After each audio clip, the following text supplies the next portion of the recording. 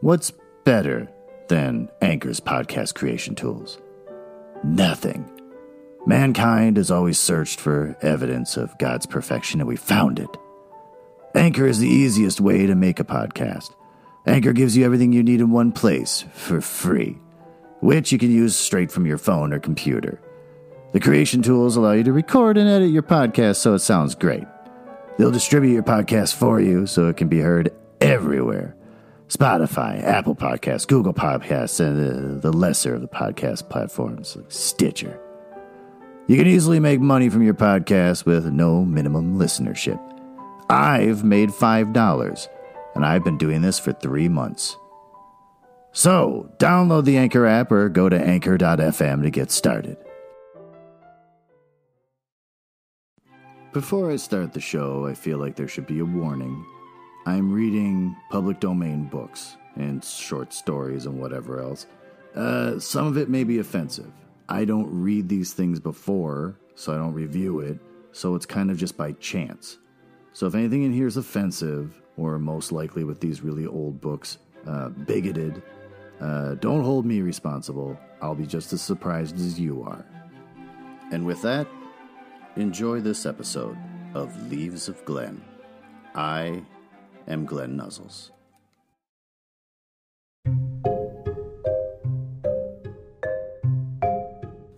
Guys, what's new with me?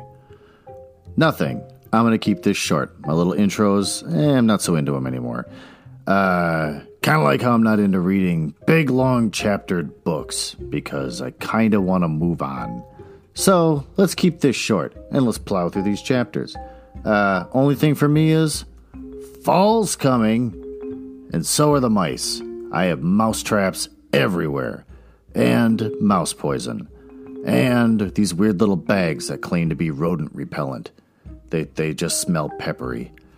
So, if you hear anything snap really loud in the background while I'm recording, it's probably a mouse getting killed in a mouse trap, which I am really not looking forward to. Every morning I wake up and I have to do laundry or something, and I go downstairs to the basement and timidly look at all the places where I've set traps. Ugh, my skin's crawling already. But let's get started. Where did we leave off? Oh, that's right. Dorian has slept in because he's a fussy little baby. He's avoiding anything from Lord Henry as far as mail goes, and Lord Henry just shows up saying, "Have you read my letter?" And Dorian says no. And he says, "You should have read it. It's got some bad news. Sybil's dead." Then there's a back and forth about whether Dorian's a bad person because he doesn't seem to really care. Wouldn't it be nice if everyone who bugged you would die? So you have to run into him later.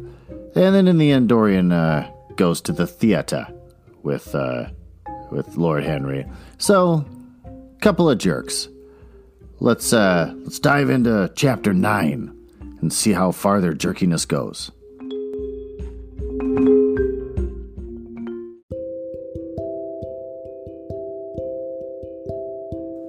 Chapter 9. As he was sitting at breakfast next morning, Basil Hallward was shown into the room. "I am so glad I have found you, Dorian," he said gravely. "I called last night, and they told me you were at the opera. Of course, I knew that was impossible, but I wish you had left word where you had really gone to. I passed a dreadful evening, half afraid that one tragedy might be followed by another. I think you might have telegraphed me for me when you heard it first. I read of it quite by chance in a late edition of the Globe that I picked up at the club. I came here at once and was miserable at not finding you. I can't tell you how heartbroken I am about the whole thing. I know what you must suffer, but where were you? Did you go down and see the girl's mother? For a moment I thought of following you there. They gave me the address in the paper, somewhere in the Euston Road, isn't it? But I was afraid of intruding upon a sorrow that I could not lighten. Poor woman. What a state she must be in, and her only child, too. What did she say about it all? My dear Basil, How do I know? Murmured Dorian Gray, sipping some pale yellow wine from a delicate gold-beaded bubble of Venetian glass and looking dreadfully bored. I was at the opera. You should have come on there. I met Lady Gwendolen, Harry's sister, for the first time. We were in her box. She is perfectly charming, and Patty sang divinely. Don't talk about horrid subjects. If one doesn't talk about a thing, it has never happened. It is simply expression, as Harry says, that gives reality to things. I may mention that she was not the woman's only child, for there's a son, a charming fellow, I believe. But he is not on the stage. He's a sailor or something. And now, tell me about yourself and what you're painting. You went to the opera, said Hallward, speaking very slowly with a strained touch of pain in his voice. You went to the opera while Sybil Vane was lying dead in some sordid lodging. You can talk to me of other women being charming and of Patty singing divinely before the girl you loved has even the quiet of a grave to sleep in. Why, man, there are horrors in store for that little white body of hers. Stop, Basil, I won't hear it, cried Dorian, leaping to his feet. You must not tell me about things. What is done is done. What is past is past. You call yesterday the past? What has the actual lapse of time got to do with it? It's only shallow people who require years to get rid of an emotion. A man who is a master of himself can end a sorrow quite as easily as he can invent a pleasure. I don't want to be at the mercy of my emotions. I want to use them, to enjoy them, and to dominate them. Dorian, this is horrible. Something has changed you completely. You look exactly the same wonderful boy who, day after day, used to come down to my studio to sit for this picture. But you were simple, natural, and affectionate then. You were the most unspoiled creature in the whole world. Now, I don't know what's come over you. You talk as if you have no heart, no pity in you. Is it all Harry's influence? I see that. The lad flushed up and, going to the window, looked out for a few moments on the green, flickering, sun-lashed garden.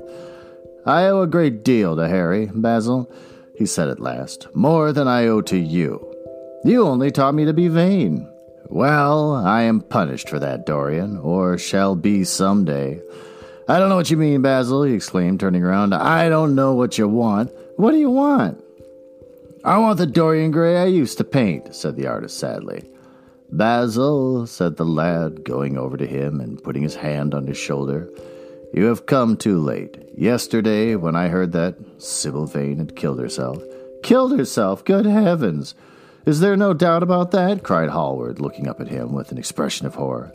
My dear Basil, surely you don't think it was a vulgar accident? Of course she killed herself. The elder man buried his face in his hands. How fearful, he muttered, and a shudder ran through him. No, said Dorian Gray, there is nothing fearful about it. It is one of the great romantic tragedies of the age. As a rule, people who act lead the most commonplace lives. They are good husbands or faithful wives or something tedious. You know what I mean, middle-class virtue and all that kind of thing. How different Sybil was. She lived her finest tragedy. She was always a heroine. The last night you saw her, she acted badly because she had known the reality of love. When she knew its unreality, she died. As Juliet might have died, she passed again into the sphere of art. There is something of the martyr about her. Her death has all the pathetic uselessness of martyrdom, all its wasted beauty. But, as I was saying, you must not think I have not suffered.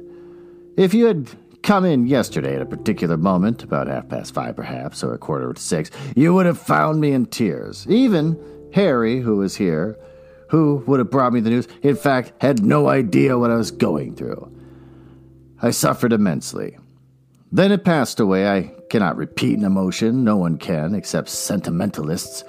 And you are awfully unjust, Basil. You come down here to console me. That is charming of you. You find me consoled, and you're furious.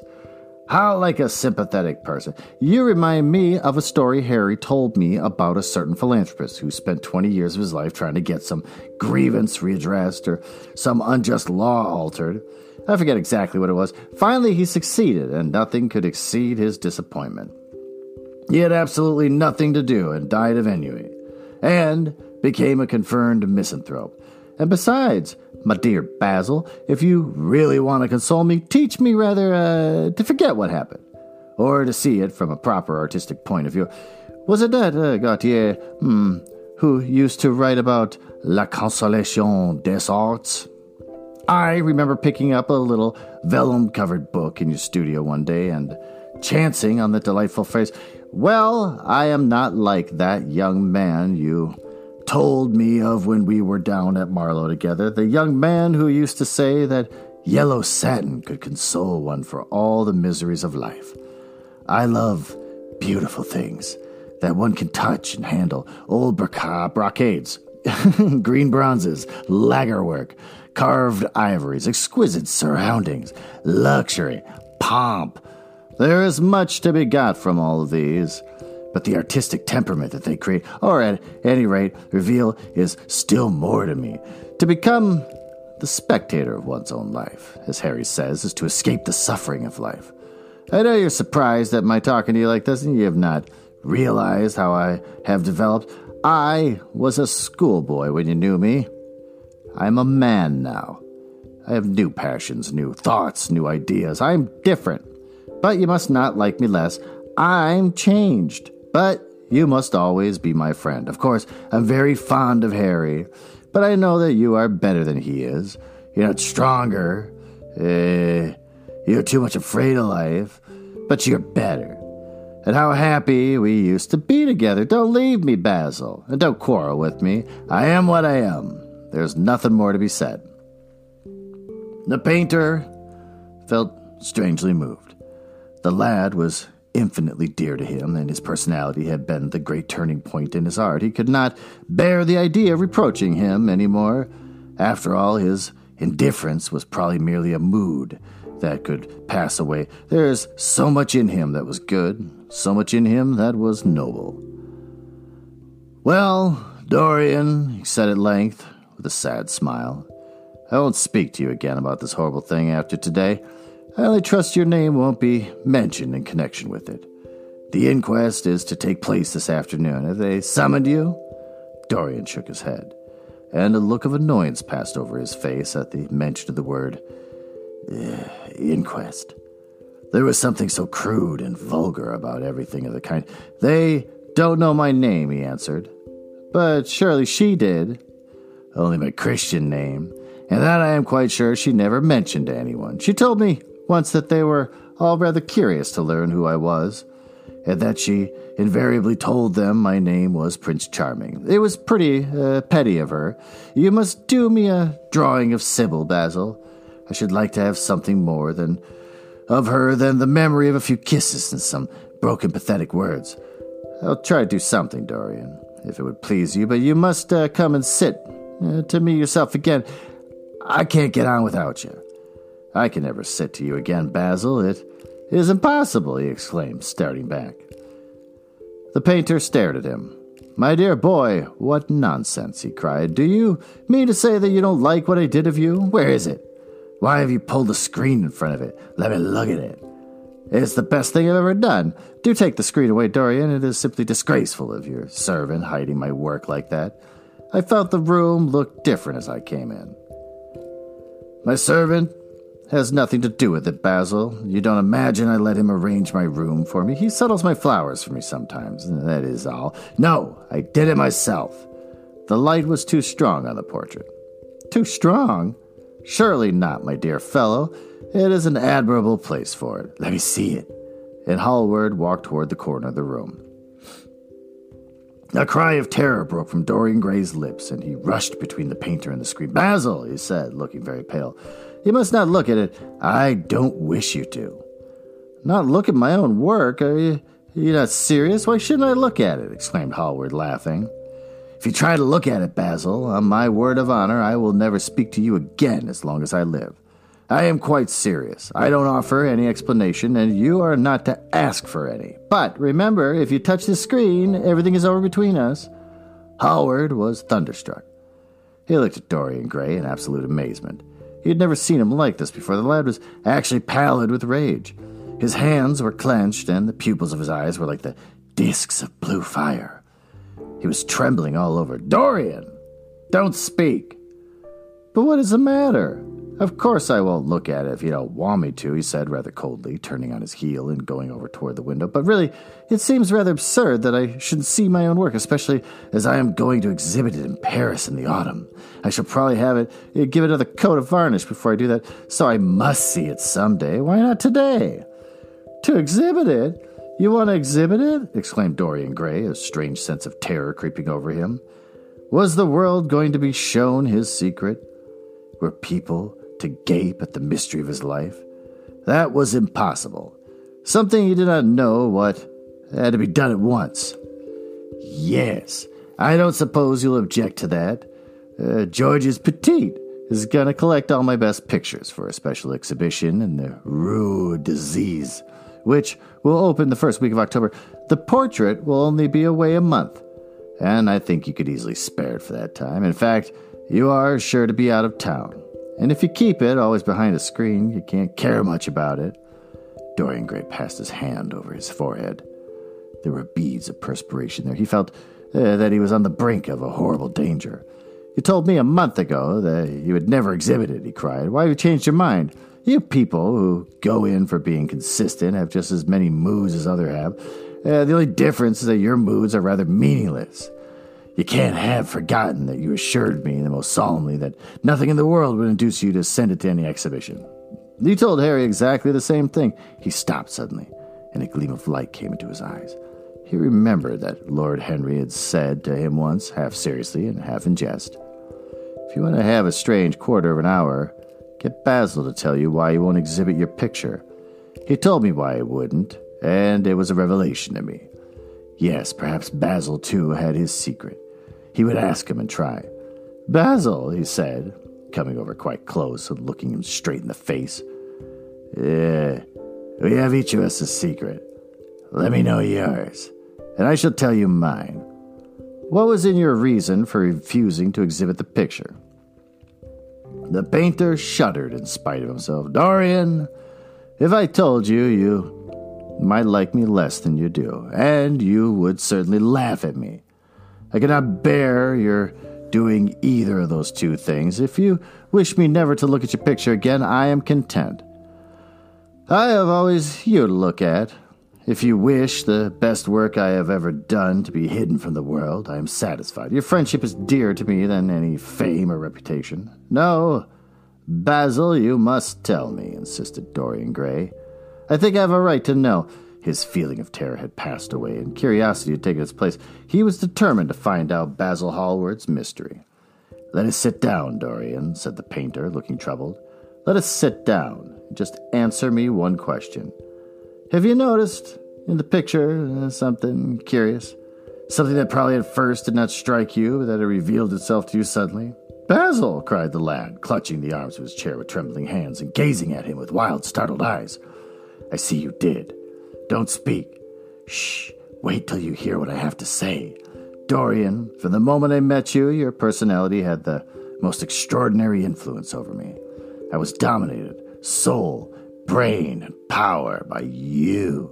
You became to me the visible incarnation of that unseen ideal whose memory haunts us artists like an exquisite dream. I worshipped you. I grew jealous every time one to whom you spoke. I wanted to have you all to myself. I was only happy when I was with you. When you were away from me, you were still present in my art. Of course, I never let you know anything about this. It would have been impossible. You would not have understood it. I hardly understood it myself. I only knew that I had seen perfection face to face, and that the world had become wonderful to my eyes. Too wonderful, perhaps, for in such a mad worships there is peril, the peril of losing them, no less than the peril of keeping them. Weeks and weeks went on, and I grew more and more absorbed in you. Then came a new development. I had drawn you as Paris in dainty armor, and as Adonis with a huntsman's cloak and polished boar spear, crowned with heavy lotus blossoms. You had sat on the prow of Adrian's barge, gazing across the green turbid Nile. You had leaned over the still pool of some Greek woodland and seen in the water's silent silver the marvel of your own face. and it had all been what art should be, unconscious, ideal, and remote. One day, a fatal day, I sometimes think, I determined to paint a wonderful portrait of you as you actually are, not in the costume of dead ages, but in your own dress and in your own time.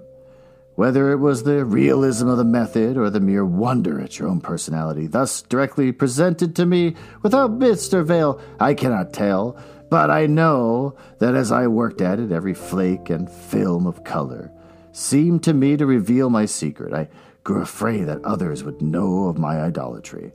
I felt, Dorian, that I had told too much, that I had put too much of myself into it. Then it was that I resolved never to allow the picture to be exhibited. You were a little annoyed, but then you did not realize all that it meant to me. Harry, to whom I talked about it, laughed at me, but I did not mind that. When the picture was finished, I sat alone with it.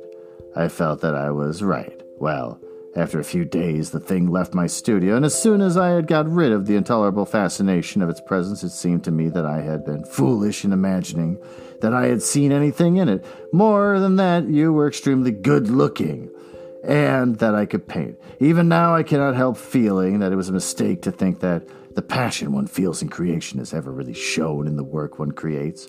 Art is always more abstract, oh God, this just goes on, than we fancy. Form and color tell us of form and color, that is all. It often seems to me that art conceals the artist far more completely than it ever reveals him.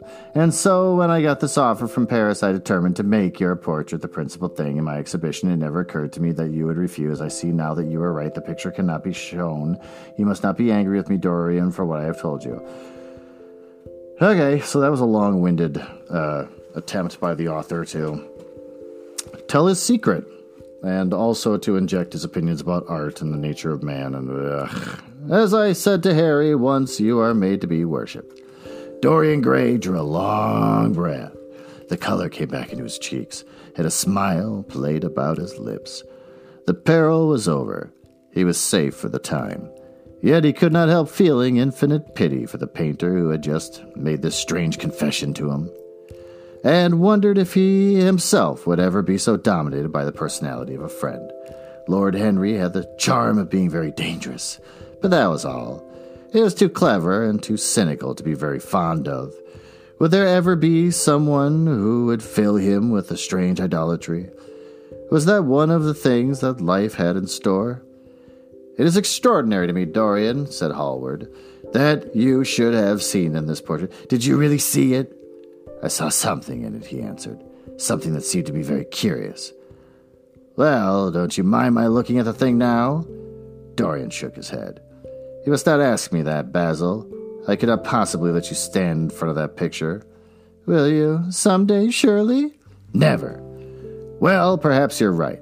And now, goodbye, Dorian. You have been the one person in my life who has really influenced my art. Whatever I have done that is good, I owe to you. Ah, you don't know what it has cost me to tell you all that I have told you.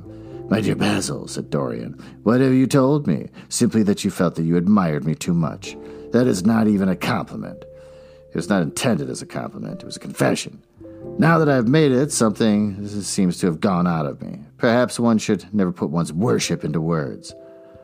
It was a very disappointing confession. Why, what did you expect, Dorian? You didn't see anything else in the picture, did you? There's nothing else to see. No, there was nothing else to see. Why do you ask? But you mustn't talk about worship. It's foolish. You and I are friends, Basil, and must always remain so. You have got Harry, said the painter sadly. Oh, Harry, cried the lad with a ripple of laughter. Harry spends his days in saying what an incredible, indelible, his evenings in doing what is improbable. Just the sort of life I would have liked to lead.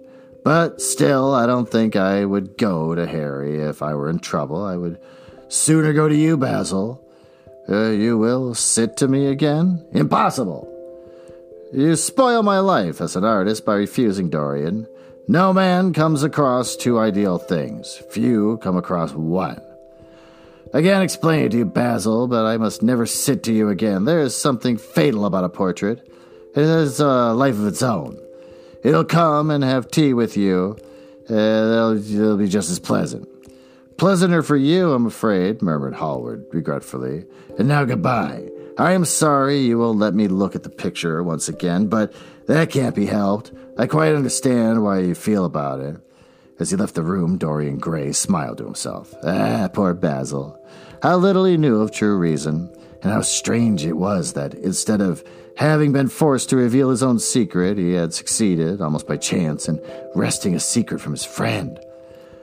How much that strange confession explained to him the painter's absurd fits of jealousy, his wild devotion, his extravagant pangenics, his curious reticences. He understood them all now, and he felt sorry. There seemed to him to be something tragic in a friendship so colored by romance. That's probably the first open statement about their nature of their friendship in this book. He sighed and touched the bell. The portrait must be hidden away at all costs. He could not run such a risk of discovery again. It had been mad of him to have allowed the thing to remain, even for an hour, in a room of which any of his friends had access.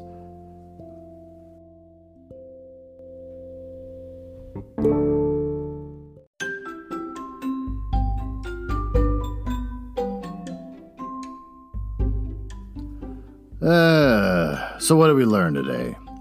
We learned that you can devote an entire chapter to long-winded descriptions of why you won't let someone see a picture.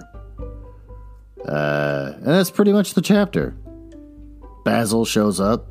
Hey, I want to show this thing. Dorian says, no.